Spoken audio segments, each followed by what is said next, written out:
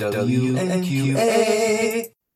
Hello and welcome to WMQ&A, the podcast where two best friends talk about comics with the people who make them. I'm Dan Grote. And I'm Matt Lazowitz. And this week's guests are the creators of Try Not to Die, currently funding on Kickstarter, Comics XF alum Kenneth Laster and Damien Becton. Welcome, friends. Hey there, thanks for having us. Hi, thanks for having us. So we'll start with this, just because it's fresh and topical. Did everyone get to see Spider-Verse this weekend? I did. We did. I did. Oh, yeses all around. That's great. Yeah. My favorite movie of the year, hands down. What do you guys think? Yeah. Definitely. Yeah. Yeah, I mean, yes, I give it a 10 out of 10. Okay. I'm trying to not spoil anything, but I was ready for the rest. I know. Exactly. Oh, no, it ended, and the look of dismay on my partner's face, not realizing that it was going to be a cliffhanger. And I was like, don't worry, hun. The next one's coming out in March of next Yeah, year. it is less than a year from now. Yeah. Yeah. 4 year gap again. It's coming quick. Yeah. The March Back was to the such Future to us. Seeing that it was March and not fully like a year, like June, it was such like okay, I can do March. I can do March. Yeah. We can make this But with the lead time on animation. The script is already done. It's not going to be affected by any writer strikes. We're good. Yeah. It was really, I had so much fun with it. And I came into it, I think I saw a headline that said, it's the longest animated movie ever. And then when I watched it, it did not feel like the longest animated movie ever. Because like I said, when it ended, I was ready for the rest of it. I said, when the whole end sequence was happening, I was like, all right, how's he gonna get out of this one? But Yeah. in the next whatever minutes, but it was mind blowing. I loved it absolutely. Yeah. Haven't been able to think about anything. I saw it yesterday at 1, and I just haven't been able to think about anything since then, which is bad because I have a job. So yeah. The thing that I love is that because of the blend of styles of animation within it, it was some of the most, when little bits of live action were in there, it felt more seamless than anything else because everything was sort of this mashup to begin with. Yeah. And without spoiling it, the live action cameo just made me so happy. Yeah. It was a giddy moment, like the post-credit scene from the first one where Miguel O'Hara first pops up, like, yes, 2099, my favorite Spider-Man. And then this was like, oh, that is a perfect cameo. I love it. They do Easter eggs the best in these movies, where it's just always just like it's fun, it's kinetic, and again, if you miss it, you're good to go for like there's going to be 17 other things in the next frame that'll keep your attention. The number of people who probably got that, oh, that's the woman who owns the bodega in Venom in that one moment. It's like, okay, sure, let's throw that in there. Why not? I mean, it was all, and they have so much, especially with like the Spider-Verse. Like, there's so many different things. There's so many like toys that they can play with. It's really, I mean, they can really go in any direction that they want, or they can throw anything in there that they want. Yeah, it's been cool seeing the characters that have broken out and like on Twitter and like just like, oh, that character is like the one that everyone's talking about, and it's just so cool to see like the Spider-Verse team getting their hands on, like you said, those toys, and just sort of like, oh, they made this character that was kind of like a background character from like any of those Spider-Verse events, just like this character that's gonna have so many fan cams and just like immediately take over the internet, and I love it. And there was one part, I'm gonna spoil a part in it. But it made me laugh so hard, and it was like a split second thing when they had Peter parked car in there. Yeah, yes, that was a good bit. I was like, what? That was hilarious. So many little things. I saw it with my family and two of our best friends, and I swear to God, it was like 5, because my daughter's 5, so it's not like she got every reference. So it was like 5 Leonardo DiCaprio pointing memes just in a row every few minutes. Yeah. I just am waiting for the Marvels to do the one shot of Spider Cat versus Crocodile Loki. I want that now. That makes me want to go back to Loki now. I forgot all about that. Yeah. Season Loki 2 was a comes wild out this show. year, I think, Yeah. though. Yep. Yeah. End of the year. They were I think it's November, October, November, somewhere around there. End of the year. Yeah. There was something. And that's my favorite. It really is my favorite MCU TV show. Out of all the ones that come out so far, I think Loki was the one that stuck out to me the most. Yeah, I think I agree. I think Miss Marvel might be a close Oh, second, yeah. maybe. Oh, She-Hulk was fun too. Yes. Even though I know that's like fans are weird about that one, but it was exactly what a She-Hulk show should have been. Yeah. Yes. Shows, I think it's Loki, but for my favorite thing that they've done for Disney Plus, it's Werewolf by Night. Oh yeah. Yeah, that was really fun too. And it was a short, quick 45-minute thing, and it was great. Yeah.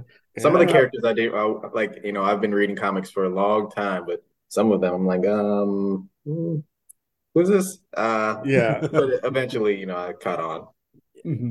I'm a big fan of classic horror movies, so that was speaking to the universal horror geek in me.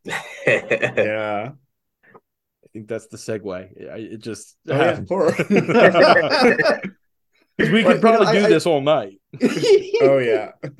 I did just want to say before we pivot into the meat of the matter, man, I do feel like this is the first year, and obviously everybody's mileage varies and respect, but this feels like the first summer where the movies are back. Like I'm going every couple of weeks now, like 2 weeks in a row now, because we saw Little Mermaid last week, and I'm still looking forward to Asteroid City and Barbie. My wife wants to see Haunted Mansion. Got the Marvels coming in November. I mean, are you guys feeling that too? Absolutely. I absolutely am. Like you said, we don't go to the movies often, but we went back to back weeks. We went to Little Mermaid, and I didn't even watch the first Little Mermaid, but I love this one. I was like, I understand why people love this movie. And then we went to watch Spider-Verse, and man, there's still a few more things that's coming up that I'm looking forward to as well.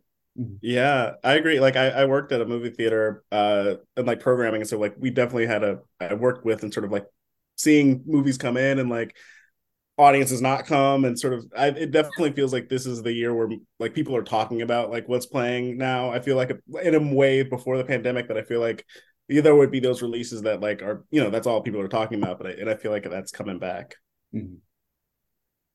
You know me. Yeah, and Matt, you were going regardless. Yeah, I see a movie a week, one way or the other. So it's something I've always done. I mean, but yeah, no, this year I think over the course of the next month, there's at least 2 movies a week where I'm like, oh, I don't have the time to see 2 movies a week, but I want to. But yeah, let's pivot from film to comics. What are some of the first comics that each of you remembers reading? Damien, why don't you go first? Oh man. So I remember the first comic book that my dad got me was it was a Spider-Girl comic from it must have been when I was in 2nd or 3rd grade, and I got it at a gas station. I remember that. But before all of that, my brother was really into the Jim Lee X-Men, all that stuff right before the Image. Before Image became a thing. My brother wasn't really a huge comic book fan. He liked to draw, so when he saw Jim Lee on it, he would try to emulate all his drawing styles. But my dad, he's a huge comic book fan, and he goes all the way back to the 70s reading it. But those like the Image. Like Youngblood, I remember having that spawn, or my brother having all of that, and then that kind of just grew into everything that I've been reading and doing now. Kenneth, how about you? Yeah, I'm trying to remember. I know there's 2 culprits that I've narrowed down for my first comic, and it's either like the 3rd volume of that Jeff Johns Teen Titans run. I think like the cartoon was on when I was a kid, And I think that, you know, recognizing characters, and I remember Robin wasn't in it, which made me mad. And it's either that one or that first issue of the Mark Waid, Mike Ringo Fantastic Four run. Because I think it was like 99 cents, and I can't remember if I got my hands on it before the movie came out, which I'm a defender of that movie. But yeah, it was either one of those two comics, but yeah, definitely. And I know that because I still have them, and the covers are just not on them anymore. So that is a marker of youth. But yeah, definitely. I think I didn't get into comics regularly until I was in like maybe middle school, buying like monthlies, right around the New 52, which was, you know, it's a time to get into comics, I guess. But yeah, definitely a lot of superhero books. But then like I think as I got into high school, definitely branched out into indies, and I think I mostly am keeping up with indies now. I've fallen behind on my big two reading list, but yeah, that's my little comics journey. You know, I'm sorry, I'm gonna jump in, Kenneth.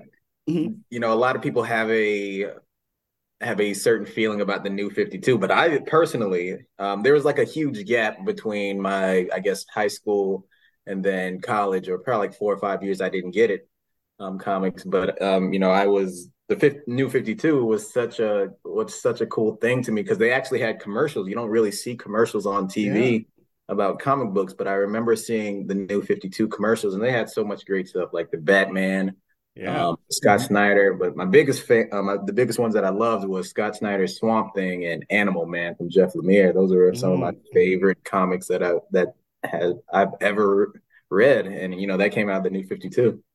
Yeah. I was definitely into it at the time, and like I remember Grant Morrison on Action Comics was Mm. I still stand by that one being a really great series. But yeah, I think looking back, I think I feel the stuntness of it. Like I think in a published from with hindsight, there's definitely some great stuff that came out, but I'm just like that was a choice. It was just such a wild choice looking back and just seeing how DC has had like 17 like crises in the midst to try to figure out how to Mhm. recalibrate it. It's been very interesting, but yeah, definitely there was a lot of really good books at that time. All right, Matt, I'm going to throw this at you while we're on the subject. Favorite New 52 comic that wasn't Snyder's Batman?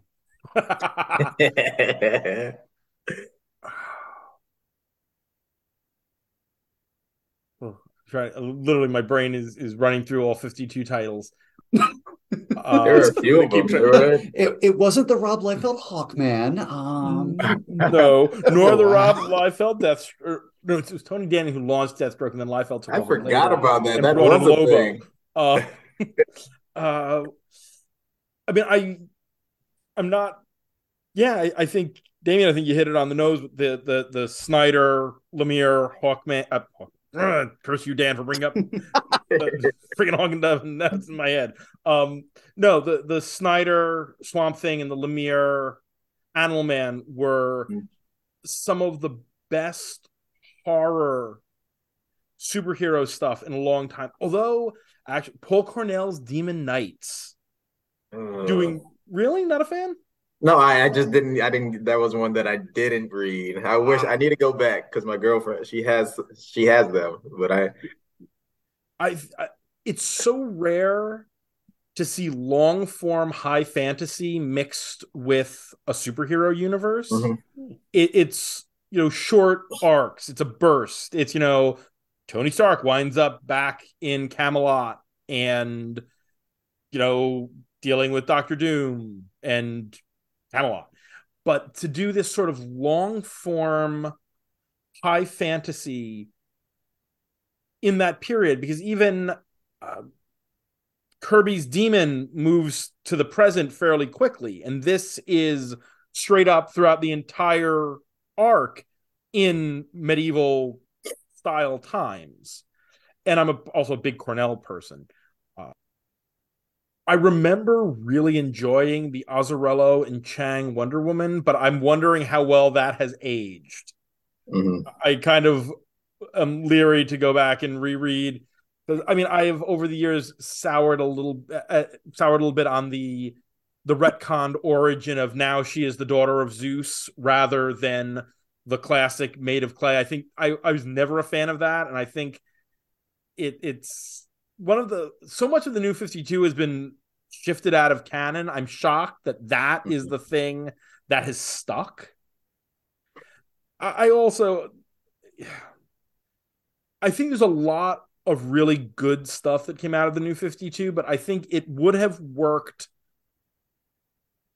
in general a lot better if they had just done the hard reset on everything versus the Bat titles and the Green Lantern titles being these sort of soft reboots, while Superman and Wonder Woman and Flash got very hard reboots because it meant things didn't line up properly, and 4 Robins in 5 years is a whole weird problem. And it's a flock of Robins. And they did my boy Tim Drake so dirty, but yeah, my beloved Tim, and it was a rough few years. It took them that entire time. It took Tynion coming on Detective to give me Tim Drake back, and I will be eternally grateful for that. Yeah. I as a fellow Tim Drake stan, it was touch and go for a while. Yeah. Batman Eternal started, Batman and Robin Eternal, because over on the Bat Chat, my other podcast, my co-host Will, Nevin, and I just did Batman Eternal not too long ago, and rereading it, it's like, okay, we're getting some hints of Tim being Tim again, and not whatever it was Scott Lobdell made him into. And yeah, the Tynion touch, for even that, like, he was on that one, so I know that. Yeah, he really saved our boy. Oh yeah. Yeah. Okay. Well, let's move on to happier times. Y'all are here to promote the Kickstarter for Try Not to Die #1, an omni-horror comic with letterer Reed Hinckley Barnes. Matt, go ahead and get good and spooky and read this synopsis. When familiar faces from classic horror films are transported and taken hostage by a mysterious and powerful being and forced to take part in their deadly competition, fates get crossed, tempers get tested, trust becomes obsolete, and, of course, blood is shed. In this game, the competitors come face to face with each other's nemeses. There is nowhere to hide from these revenants, monsters, and killers. Find out what happens when the student, the boyfriend, the auteur, the babysitter, and the liability cross paths and are pushed to their limits by the host. So what is the origin of this project? A couple of years ago, Band of Bards Comics, they had an open submission for an anthology, that a horror anthology that actually recently came out, I think this past year, called From the Static. And I really, really, really, really, really wanted to get into that. And I was just racking my brain, trying to figure out a unique kind of story that would kind of stand out. And for whatever reason, this idea just popped into my head. Actually, I think I came up with the name first, Try Not to Die. I know a lot of people don't really start that way. I know I wanted to make a like kind of a competition, like a Squid Game type thing.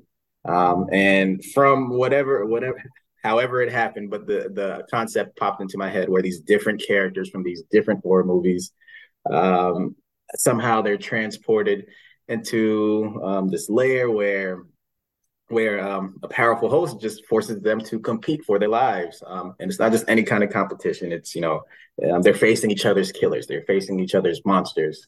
They're trying to survive all these different situations. And I really can't say how I came up with it. I know I came up with it while I was working out in the gym somehow. But it's a good place for ideas. Yeah, man. But it really, and I love the idea so much. It actually didn't get picked up for the anthology, but I love the idea so much that I wanted to develop this into something else. And then, I reached out, and I've always, for a while, I've been seeing Kenneth Laster on Twitter. And I just checked out his website, and I was in love with his his art, because he has such a, and I'm gonna, sorry Kenneth, I'm gonna let you talk in a second, but I was so in love with his art because he has a unique style. He's one of those people that if you see his art, automatically be able to, hey, that's Mr. Laster's art. And he has an ability to just put these wild colors in different places. He can do sci-fi, he can do westerns, he can do fantasy, and all these different things. One thing I didn't see was horror, but there wasn't a doubt in my mind that he'd be able to do it. So I just reached out to him, and I told him, look, hey, I have this story that I want to tell, and thank goodness he said yes. Oh. Yeah, that's pretty much. I guess I come in at the second part of that story, but yeah, that's thank you so much for the kind words. But yeah, that's really awesome. But yeah, I got Damien's email. I was like just about to move states. And yeah, basically, he gave me the pitch. It was kind of in the broad strokes of sort of like the competition with the different horror protagonists, and yeah, I think the big thing that kind of sold me was also just having room to input my ideas as well and sort of be a co-creator on the project. That was a really exciting thing as someone who likes to write and draw my own stuff too. It was kind of cool to build this story together and sort of take this premise and run with it. And also like Damien said, I hadn't really worked on horror before. Horror comics are one of the few horror venues that I read or interact with really, because before this project I was a coward and did not see really any horror movies. Yeah, I think the Blair Witch Project I had watched like that year, and it was like this is a lot. But yeah, it was sort of reading horror comics. I think, like we said, Tinian, a lot of his books and the co-creators that he has on those, they are do incredible work, and just sort of that genre of playing in that space and putting it through my style, which I'm always figuring out every day. But yeah, it was a challenge, and just sort of that creative control all drew me to that project and made me want to commit to it. And yeah, it's been such a fun project to work on. So how far are you at this point along in terms of production? Currently, we have the first few pages finished, and there's some other stuff that we have that isn't on the Kickstarter page, but we have a lot finished. The script is done. Kenneth is working on the first issue at the moment, and once the Kickstarter ends, we'll fully be able to commit to making this first issue. We got a pretty good start, and we're confident, or I'm confident that it'll get funded. We have a few pages done that you'll be able to see on the Kickstarter. Beautiful pages. Shout out to Kenneth because he absolutely killed those pages. Thank you. And yeah, I've been working on the thumbnails, just sort of trying to figure out some fun ways to play with it. I think having the lead time of the lull of sort of waiting for the project to be funded before working deeply has been fun. To sort of just like, what if this page looked like that, and just sort of play around, but not like get super hard into the layouts. But yeah, I'm raring to go once we get funded. What are sort of each of your individual horror touchstones? One of the things that, well, like I grew up in the late 90s. Well, I grew up in the 90s rather. And some of the things that we kind of have 4 issues planned.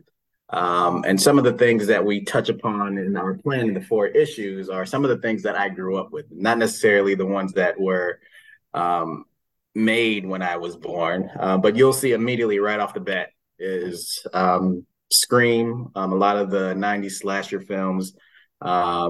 We even go back to the 70s and the 80s with some slasher films. But a lot of the things that we wanted to incorporate was those classic films that probably people are most familiar with. And then hopefully if we're lucky to make a few more issues of this, we'll dive a little bit deeper into some not as popular stuff, but a lot of the stuff that you see that you will see, and especially in issue one, because we cover a lot of ground in issue one, are some of those slasher films that you see. You'll see some supernatural stuff too, like Evil Dead. You'll see some Alien. You'll see some other things in there. But yeah. Yeah, like I was saying earlier, I was sort of a horror novice, so a lot of my touchstones didn't come until after starting the book, really. Like Damien said, I ended up going through all the Scream films, and that was a fun journey. I think that franchise just is really great. And yeah, I think prior to that, I think being scared by Chucky at a young age, that imprinted on me a lot. And yeah, but yeah, mostly I think my horror touchstones end up being comics. Like I said, the Tinian books, Something's Killing the Children, and Nice House on the Lake really was like a latched onto my brain in a specific way. And yeah, there's just so many like great indie horror comics that I just will pop into just to see how people are doing things. And there might be even like a dash of Chainsaw Man that I got into a little bit in the last couple of years of sort of that kind of horror comedy like bent. I think that's really cool, of just doing like really crazy, like messed up like panels and it's like a wild gag. Yeah, just I think even like it makes me think of even like the Addams Family, just sort of those horror comedy. I think that's my little niche that I would enjoy. Like I'm a big Scooby-Doo kid. So I think a lot of that horror comedy angle was the little niche of horror that I could actually intake without being an anxious mess for the rest of the day. What is it about horror as a genre that speaks to you? Damien, I'm kind of at this point directing this more towards you, as Kenneth, this is sort of the new thing to you, but feel free to answer as well.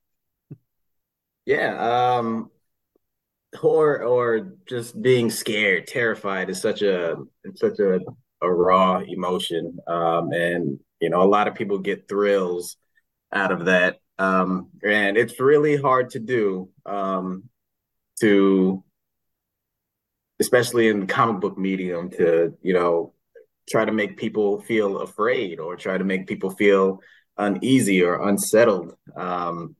But one of the things that I try to, when I write, or try to come up with ideas, is I try to think of what are some of the things that stuck out to me when I watched a movie when I was 10 years old. So when I think about The Ring from 2002, or when I think about Jeepers Creepers, I try to figure out what exactly was it about these films or these stories that actually stuck out to me.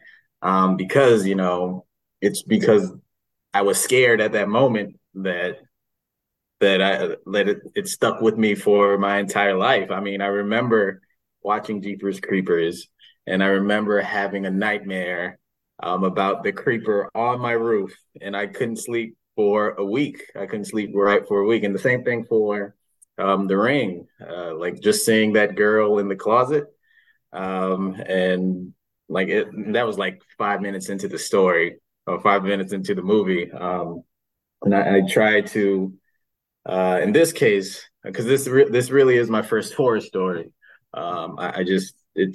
I try to figure out different ways, or how has other people's story affected me, and how can I put a twist on that? I was a kid during the 80s, and I can't recall whether it was that my mom wouldn't let me watch scary movies or I myself was just too much of a scaredy cat. But, I either way, I missed like a whole decade of like Friday the 13th and Nightmares on Elm Street. So I really don't think I started, engaging with horror until like probably college. And then it was like, oh, I'm going to watch John Carpenter's Halloween. And I think I saw the Blair Witch Project in the theater, and then whatever like the next Texas Chainsaw Massacre remake was after that. And then The Ring. The Ring's fucked up. When you've seen like 5 horror movies in your life and suddenly there's a girl come out of a TV. Yeah. Yeah, there's a lot of great stuff out there. My dad still watches old movies from the 50s. But I remember even growing up, watching Candyman with my dad, or I wouldn't watch it. He just happened to be watching it, and then I'd be with him. He'd watch Children of the Corn. He'd watch Candyman. He'd watch Child's Play. He'd watch all these different things, and a lot of those moments in those movies still stick out to me, just like Michael Myers just standing outside the window, and then Laurie looks down, she sees him, she looks back, and then she looks back out the window, and he's gone. These things, and I don't know why it sticks with me, but these are just the things that I remember from when I was 7, 8 years old, and I try to figure out different ways that we can do that. But a lot of times, I just let Kenneth do what Kenneth does too, because he's so good at what he does. Thank you. I was gonna say I had a similar The Ring moment as like a or not with the movie The Ring, but just sort of like, oh, this is like the fifth scary movie I'm seeing where I'm like, I can handle Halloween, I can handle like these slasher movies, but then I watched The Thing and I was like, I stood up and just was like, this is too much happening. So yeah, I think that again it taps into that sort of thrill of just like a roller coaster, even though I don't like roller coasters really, but that like just it's a safe way to feel like such an intense emotion, which yeah, the Thing definitely got me back into the like, oh, this is horror. This comic deals in archetypes, the student, the boyfriend, the auteur, the babysitter, the liability, and the host. Of those, do either of you have a favorite, or perhaps one that you identify with more than the others? And I really do love them all. They are your They children. there were some people. There were some. We actually just talking to Kenneth, because the story has changed so much since Kenneth got on board. And we knew we had to kill somebody or a few people. And we actually scrapped how the story started um, to this new version of it. One of my favorite characters that's in there. I think it's the liability. And actually, we actually changed his name a couple times, and he's from one of my favorite horror movies, is Shaun of the Dead. It's a comedy horror.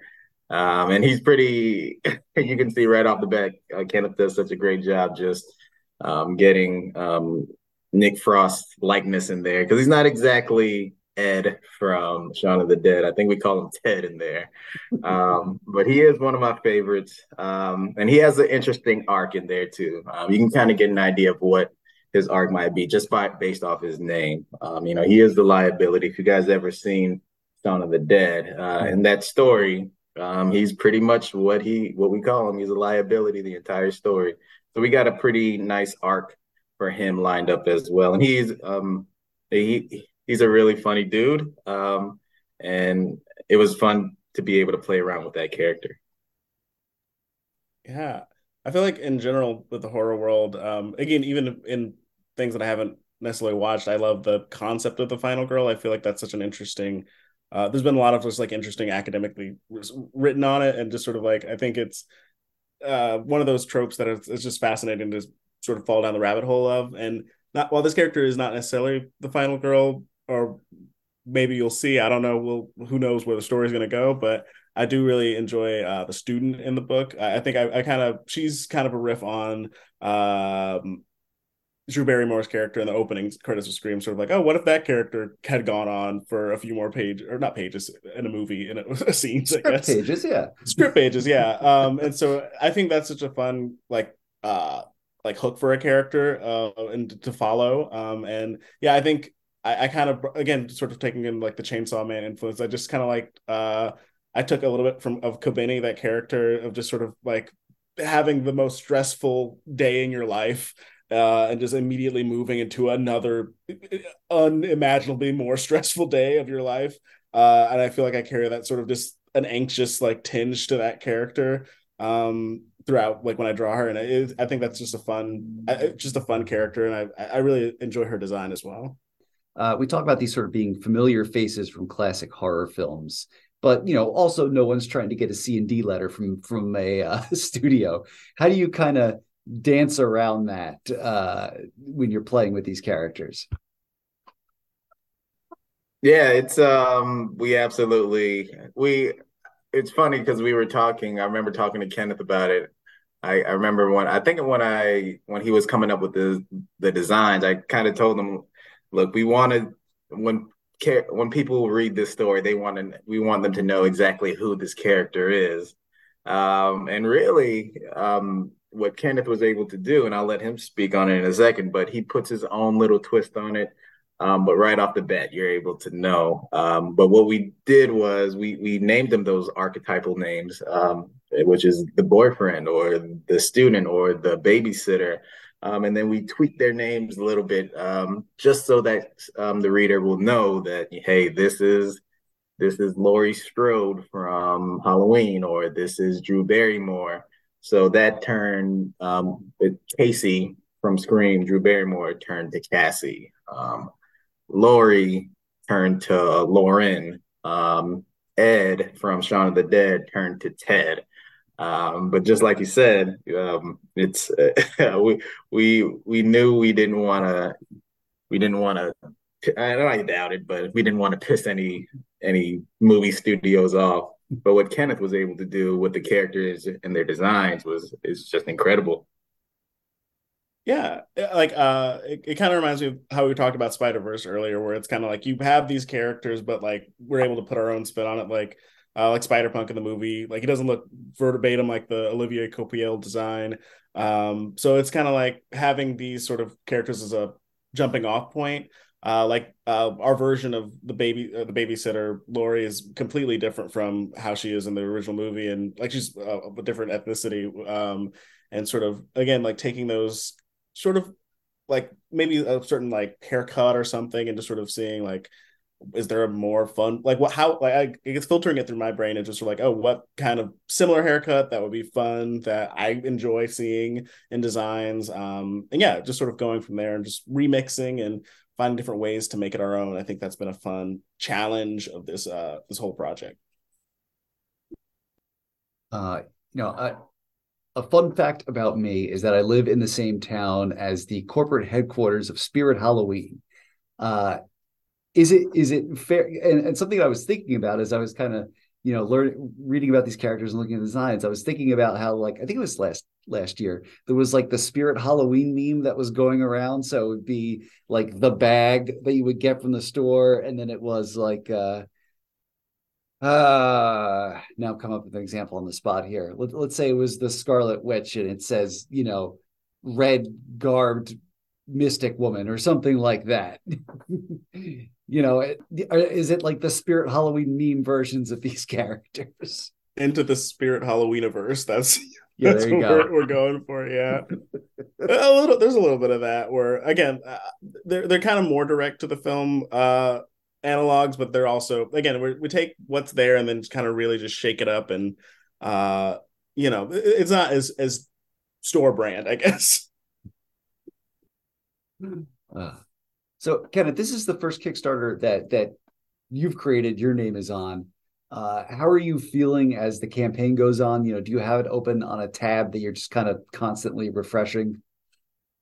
Oh yeah, yeah, yeah. This has been a good first campaign because Damien's a collaborator on it, and he has had some incredible success with Worlds Away and these projects that have been wildly successful. So I've been really glad to have him like right next to me in this one. And it's pretty much a shared campaign, pretty much between him and I. And yeah, it's been a great learning experience for sure. And yeah, the Kickstarter page is up on just a tab at all times, just really refreshing. Seeing like the little bar graphs in the back, which they don't tell you about. It's fun to look at those or whatever. But yeah, it's been really fun. Damien, considering you've gotten a few Kickstarters under your belt, again, mostly for Worlds Away, your fantasy series, what advice did you have as sort of the elder statesman of the two? Um, when we put it together, we kind of collaborated on everything. One of the things that I told them was, and I think it wasn't too long ago, I told them that, people will they will cancel their pledges, and we can't take it personally, because some things come up in life. There's been a few times where I had to cancel my pledge. And I think we got a canceled pledge today. And you'll see me on Twitter just making these these jokes or these memes about it. But I absolutely understand if somebody has to cancel their pledge. It's nothing. I don't try not to take it personally. And another thing is, I told Kenneth to be prepared that you will be checking it nonstop. Sometimes I wake up in the middle of the night just to check it. And sometimes it has good news for me. Sometimes it doesn't have any news at all. But a lot of times it's a good learning experience, because just running it and seeing how often, because you really got to go out there and promote it. People aren't going to go looking for you. You have to go looking for people to um, show your story. You have to show this off. And it's really for 30 days, it's nonstop.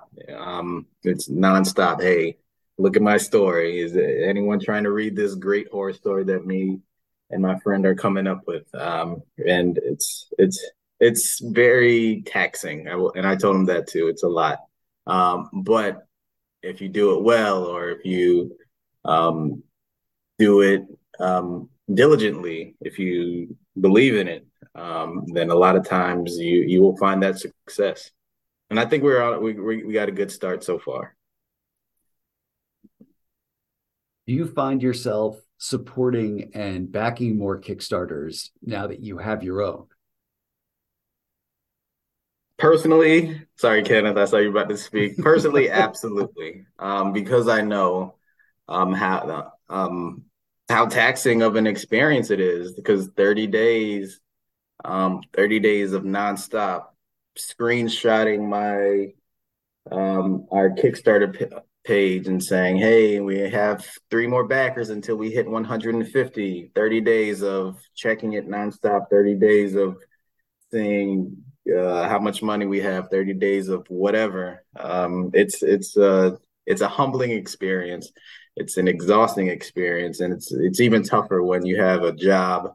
It's tougher when you have other responsibilities as well. But it's a good experience. It's a good learning experience for everyone. Yeah, definitely. I was already pretty diligent in sort of checking out campaigns that were really interesting, and creators that I admired. But yeah, being in the mix of it, and also just sort of having that support from other campaigns running right now, that's really, again, sort of, it's been very humbling in terms of just sort of like, dang, we were all in these trenches trying to get this get these projects that we love and like really have put a lot of creative energy into funded, and sort of having that shared thing of just going through it. It really makes me more just like, oh, great, this project looks fantastic. Let's even like doing cross promos and going and backing each other's things. It's been really, it's a very humbling experience, and I definitely am probably going to lose a lot more money backing projects in the future. So this one is specifically for a issue number 1.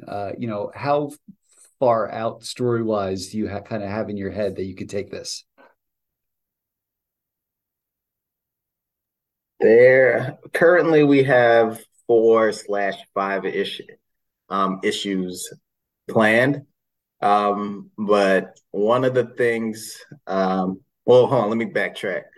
4 or 5 issues planned so far, and it's not just. I would say the story isn't just like a gruesome kind of, blood fest. I mean, we obviously have that. That's one of the things that we were going for, but there's a lot of great character moments in there. There's a lot of great fleshing out of these characters. It's not just a simple, and I'm not trying to throw shade at anybody, but because there's an audience for that as well. But a lot of these characters will go through an arc. A lot of these characters will develop over the next 4 or 5 issues. But one of the things that I loved about this idea, this concept of a story, was that, in Try Not to Die, we can literally pick any horror movie. We can literally pick any horror story that we wanted to going forward. So if we're lucky enough, if you guys cross your fingers hard enough, there's a bunch of different things that we can play around with, and hopefully we will. Yeah. Yeah, Damien really has created such a great sandbox to play in. And I remember early on, we had like a call and just sort of talked about sort of different story ideas, and even like beyond these like first four issues, just like ideas to play with, just sort of like asking questions of these characters who the host who we is very mysterious and we won't give anything away about, but just like asking further questions about what's her deal. And sort of again, there's like a lot of road and a lot of again, toys in the toy box, not sandbox, or it could be a sandbox. I don't know. But yeah, lot to play with, and yeah, definitely there's road there if we want to take it. What's something that you've gotten to do, non-spoilery, in Try Not to Die that is different from other things that you've worked on? But yeah, that is a really good question. I mean, yeah, the whole genre of horror, it's new and fresh to me, but the character designs have been really interesting as well in terms of kind of, I feel like I get, shout out to Comics XF. I do a lot of the X-Men redesign. So I feel like I'm used to playing in sort of like a superhero spandex, sort of fantastical designs world, but sort of finding ways to design characters in just like regular clothes and sort of making those designs look interesting and memorable has been really interesting. And there is a character that is for fantastical that I think was my favorite design to work on, but again, sort of trying to nail like how to make a character that's sympathetic and that makes you want to follow them through sort of a grounded means of just a normal person. That's been a fun challenge, and yeah. Yeah, and just like Kenneth said, I most of the stories that pop into my head are these fantasy sci-fi type stories. Because I grew up with playing video games like Final Fantasy. I played all these different things like God of War, these fantastical things. But just the whole genre of horror itself, because like I was talking about earlier, a lot of the stories, a lot of these characters, they made a huge impact on me, like Chucky, just like Kenneth was saying, like the Creeper from Jeepers Creepers, like the girl from The Ring. They really have stuck out to me for 30 years now. But being able to do it is such a fun experience. And also just reading these horror comics, like Something is Killing the Children, like what's one of my favorite horror comics, one of my favorite comics in general is Lock and Key. It's really hard to scare people in a comic book. But Lock and Key, I remember there was this moment where I forget his name, but the kid at the beginning, the villain kid, he was looking at a painting, and the girl was in the well, and the picture started moving, and that really stood out to me. But things like that, things like it's a fun. It's just writing this is just fun. You said one of Matt's triggers. Lock and Key is an all-timer for me. Oh, yeah. Thumbs up. Oh yeah, thumbs up. Thank God. Just let me get Lock and Key. And I try not to crap on anyone's work. Love Lock and Key the book. I don't know how you guys feel about it. Watched the first episode of Lock and Key the show, and I didn't finish a single episode. Sorry. I haven't. I mean, partially it's time, and also they did a pilot. It went through like 3 attempts or 2 attempts to get it before that one. And I saw the first pilot at New York Comic Con a number of years ago. And it was a much closer adaptation. And it was like, I was really impressed by it. And I saw this, I was like, this has much more of a sort of YA sort of vibe. Yeah, it was like a teenage vibe, which is in the original. The book is more, it's gritty and gruesome and dirty and nasty, but yeah. You can tell it's like, oh yeah, this guy is Stephen King's kid. from reading the book. It has that same sort of, yeah, they're kids, but it's existing in a world that they don't necessarily fit in versus building the world around the kids.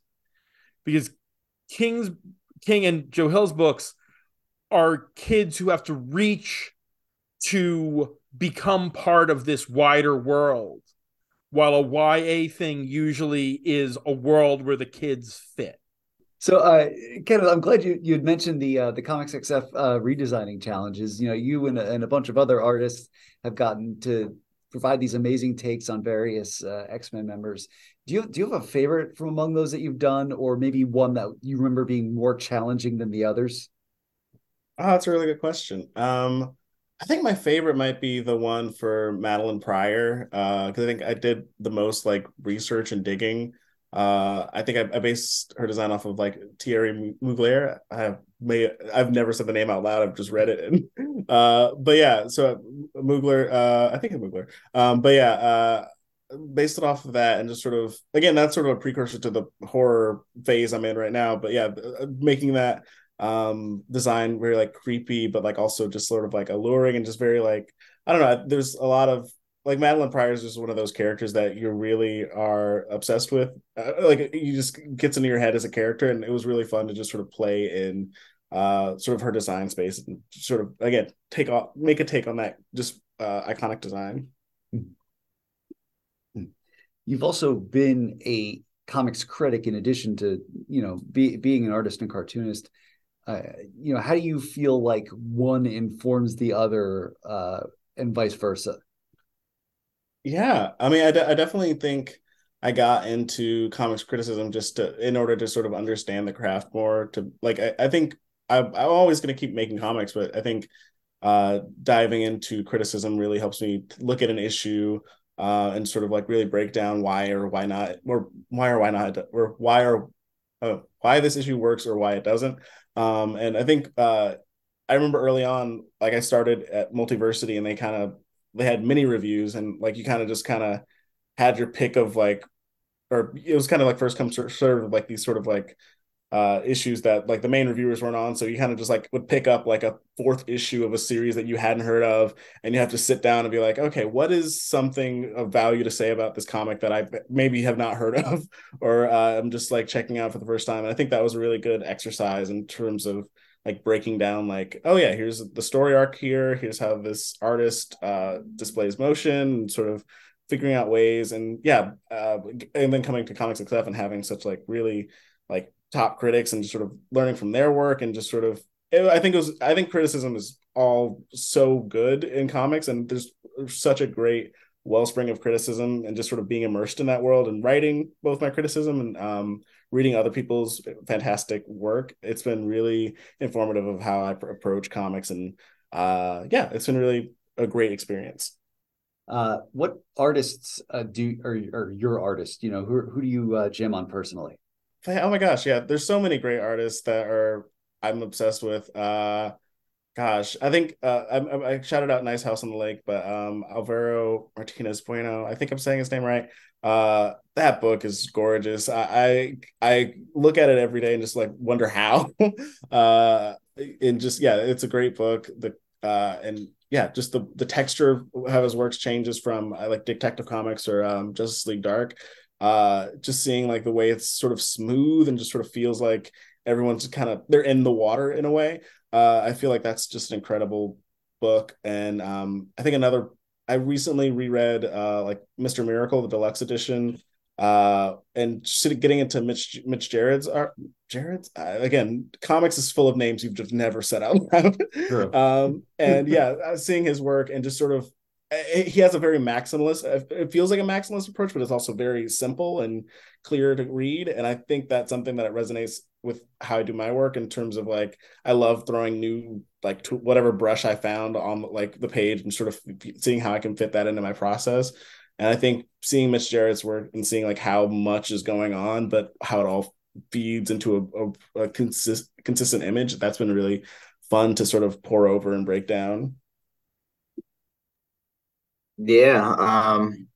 besides Kenneth, a lot of the artists that I really two when you ask that question, there are two artists currently. And there's so many, but right now I think the one that I enjoy the most, um, mainstream wise, is Dan Mora. He is incredible, and I don't know how he does it, but I remember there was I think it was World's Finest. And what's the one with Boom Studios? I don't know why. Once in Future. Once in Future. Once in Future, and he one issue came out one week, and then the next issue, like he is like he was drawing two books. He must have drew it way in advance, but it was like back to back to back to back, where he was had so many different issues. So that was the first name that popped into my mind currently. But one of my favorite artists of all time as well is Chris Samney. I love Chris Samney.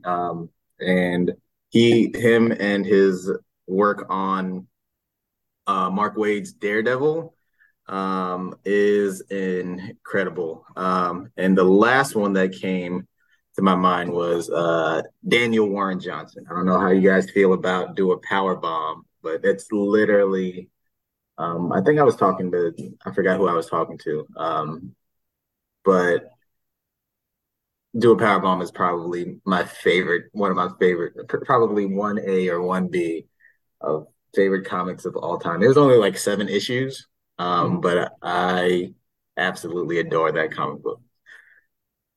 I got to pick up the collection of that when if it's come out when it comes Yes, out. it's out. I bought all 7 issues. But I went out and bought the hardcover just because I loved it so much. It's you know, it's really hard, or in my opinion, to make someone emotional during reading a comic, or just it happens doesn't happen super often. I'll laugh out loud and I'll feel and I'll get the gist of it. But Do a Power Bomb was one of the comics that actually made me realize, hey, this is the thing that I want to do. This is making comics and making people feel this way about a comic book is what I really want to do. On top of the Kickstarter, Damien, you're also writing the 5th issue of Mad Cave's Tales from Nottingham anthology, which should be coming out later this month as we record. It's always the question of recording date versus release date and relative things like that. How did that opportunity come about? I love telling this story. I told you guys earlier, I've been in reading comics since I was second grade. I've always made my own comics. I was never as talented as Kenneth, but I always had my own superheroes. I had a character named Panda Man, and he wasn't even a man. He was just a panda, an anthropomorphic panda who had Superman powers. But I would always make my own comics, and later on in life, when I had a little bit of my own money, I realized, hey, I can, do my own thing if I wanted to. And then I just happened across Mad Cave. And Mad Cave at the time, I think the first time I did it was 2018. Before I actually won or became one of the winners for the talent search, I entered 2 or 3 times, and I didn't get anything. But the last time in 2021, it was just a shot in the dark. I didn't really expect to win. I just wrote the best script that I had. I turned it in, and I remember I was teaching. I'm still in education, but it was the end of the day. It was during dismissal. And shout out to Rachel Disler. She has a book coming out with a Blaze, and she does a lot of great stuff. She's in the Color of Always anthology as well. But she messaged me because I was doing a story with her and said, she said, "Congratulations, by the way." I said, "Congratulations for what?" And then she sent me the screenshot of the names of the people who won the Mad Cave Studios Talent Search of 2021. And I promise you guys, I just started crying in front of all 30 of my students. I ran across the hall to Mr. O'Neill. Shout out to Mr. O'Neill. And I gave him a hug. And since then, I said, hey, if I don't have, if this dream of making comics is going to happen, then it's going to happen right now. So I decided to go all in with Roads Away, and I decided to go all in with Try Not to Die. But yeah, it is coming out on May 28th, not May, June 28th of this month, June 28th. And I am very excited about it. I do love that story. Shout out to Raphael Romeo Magat, who was a fellow artist on that story that we worked together, that I worked with. Now, that exists as a spin-off from an existing book. Yes, sir. And it's each issue of this miniseries is a different creative team. How is that kind of thing coordinated? I assume the creators in the main book have at least their eye on it. And is there coordination with the other creative teams to make sure there's no redundancy across the scripts? I'm just curious how those kind of anthologies come together. Yeah. So shout out to David Hazan, David Hazen. Him and Brian Hawkins. Shout out to Brian Hawkins, who's the editor at Mad Cave, and he did Black Cotton with Patrick Foreman. He was the editor on Tales from Nottingham #5, or the entire series. And those two work hand in hand together. And literally, they had, from what I understand, they had these different prompts that they gave to each of the winners from the Mad Cave Studios Talent Search. And our prompts were literally maybe 2 or 3 sentences. So he said pretty much, this is point A, this is point B. Everything else you fill in with whatever story. And if there's something, and there were some things that I wrote on there, wrote in the script that David wanted, who's the writer of Nottingham, he wanted to change because he had plans for this certain character. So there was a Merry Man, one of Robin Hood's people that I just incorporated into my original script. And David said, no, let's not use this character because I have this. I plan on using this character over here. And really, it wasn't a huge problem because the character that I just named, he was just that character in name only.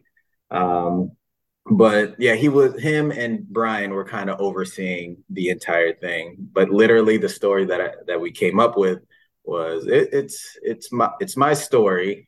But I had all these people over my shoulder just saying, hey, make sure you watch out for this. Don't do this. But yeah, it was fun. It was a great experience. Great people. Shout out to Mad Cave Studios for giving all these creative people, their dreams, letting them live their dreams. Forever thankful for them. You just said it, you work in education. Your Kickstarter bio says that you're a middle school administrator. First, may whatever cosmic forces you believe in bless you for working with middle schoolers, because that is a rough period in everyone's life. But the question here is, who's harder to wrangle, comics creators or middle schoolers? I've been so lucky to work with great students and great creators. Shout out to Kenneth. And I will say, every creator that I've reached out to, every creator that I've worked with, that I've developed or made a comic with, they've all been great, especially Kenneth. Kenneth has been so kind. The middle schoolers, I wouldn't go anywhere else in education. I've been in middle school for 10 years now. Someday you'll get that degree and get out.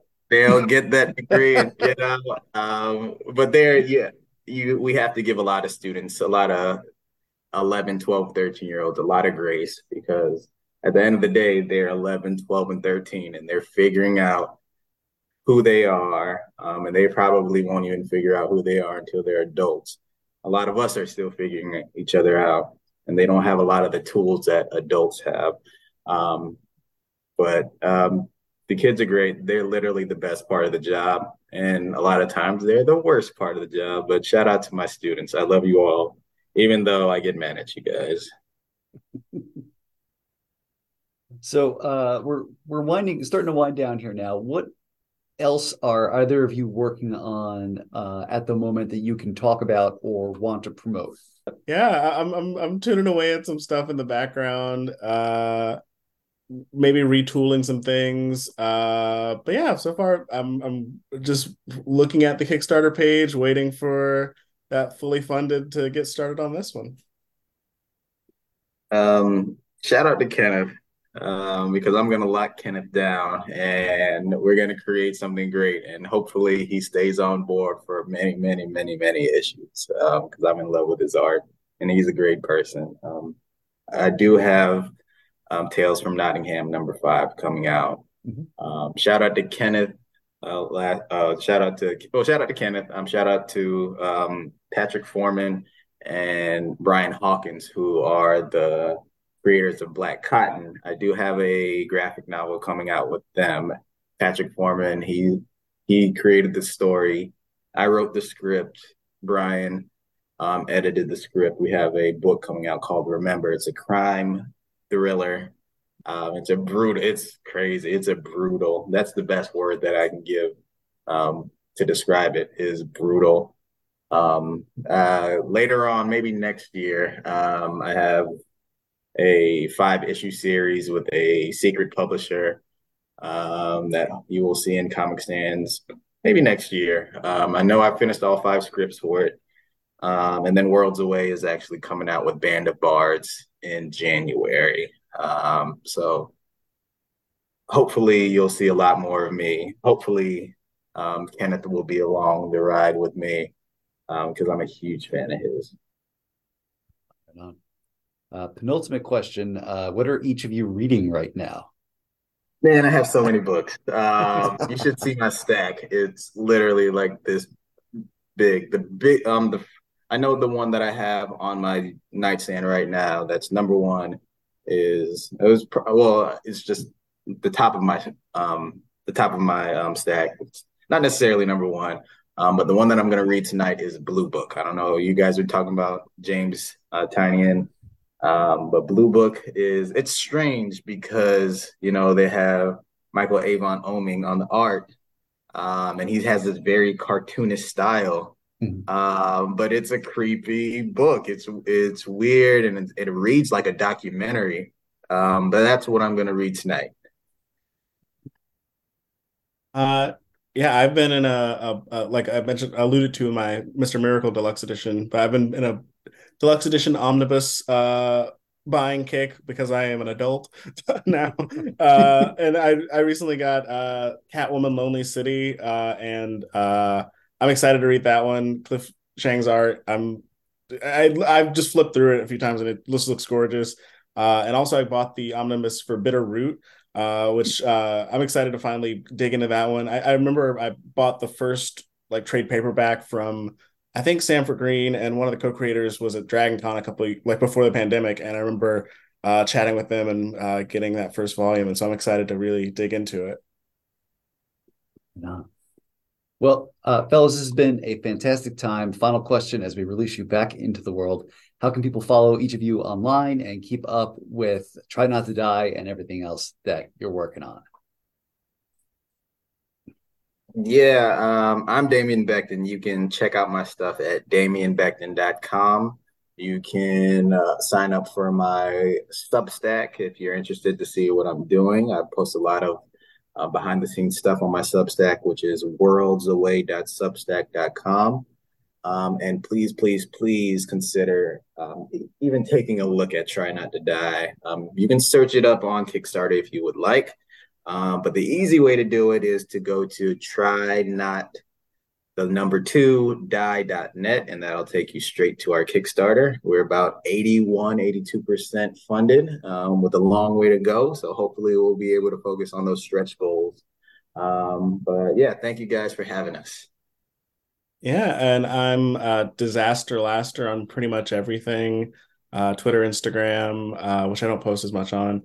Probably Tumblr, put a hyphen in if it doesn't work. But yeah, my website is there's a link tree somewhere that'll probably have everything. But yeah, Kenneth R. Laster is my website if you just want to scroll through and look at stuff I've done.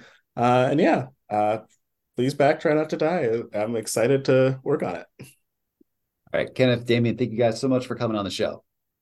Thank you so much for having us. Thank you. We appreciate your time. That's it for this week's show. As a reminder, WMQ&A is part of Comics XF, where you can find this podcast, along with our sister podcasts, Battle of the Atom, and Bat Chat with Matt and Will, a Batman ranking podcast co-hosted by Matt Lazowitz and our bud Will Nevin. You can listen to WMQ&A on Apple Podcasts, Stitcher, SoundCloud, Amazon Music, Audible, and at comicsxf.com, where new episodes move Tuesday mornings. You can support WMQ&A at patreon.com/WMQcomics, where a $1 donation gets you early access to episodes, shoutouts on the podcast, and a free comic in the mail from my collection. A $2 donation gets you a Pete Wisdom Hot Claw sticker designed by Kevin Newbern. A $3 donation gets you access to our bonus podcast, Our Son Pete, a deep dive into the appearances of British mutant super spy Pete Wisdom. A $4 donation gets you access to Our Son Pete and the sticker. A $25 donation lets you plug your crowdfunded or creator-owned comic in a 60-second spot, and a $50 donation lets you advertise on the show. Big thanks to our patrons, Charlie Davis, Robert Secundus, Liz Large, and Will Nevin from Comics XF, Carla Pacheco, Mike Sagawa, and Azabah Fangirl, a.k.a. the Loyalist Content Consumer. You can follow WMQ&A on Twitter at WMQComics, me at Daniel P. Grote, Matt Lazowitz at MattLaz1013, and Comics XF at ComicsXF, assuming Twitter still works. And until next week, remember, somewhere out there, there's a Batman comic where all the characters simply cannot stop saying the word boner. WMQ&A.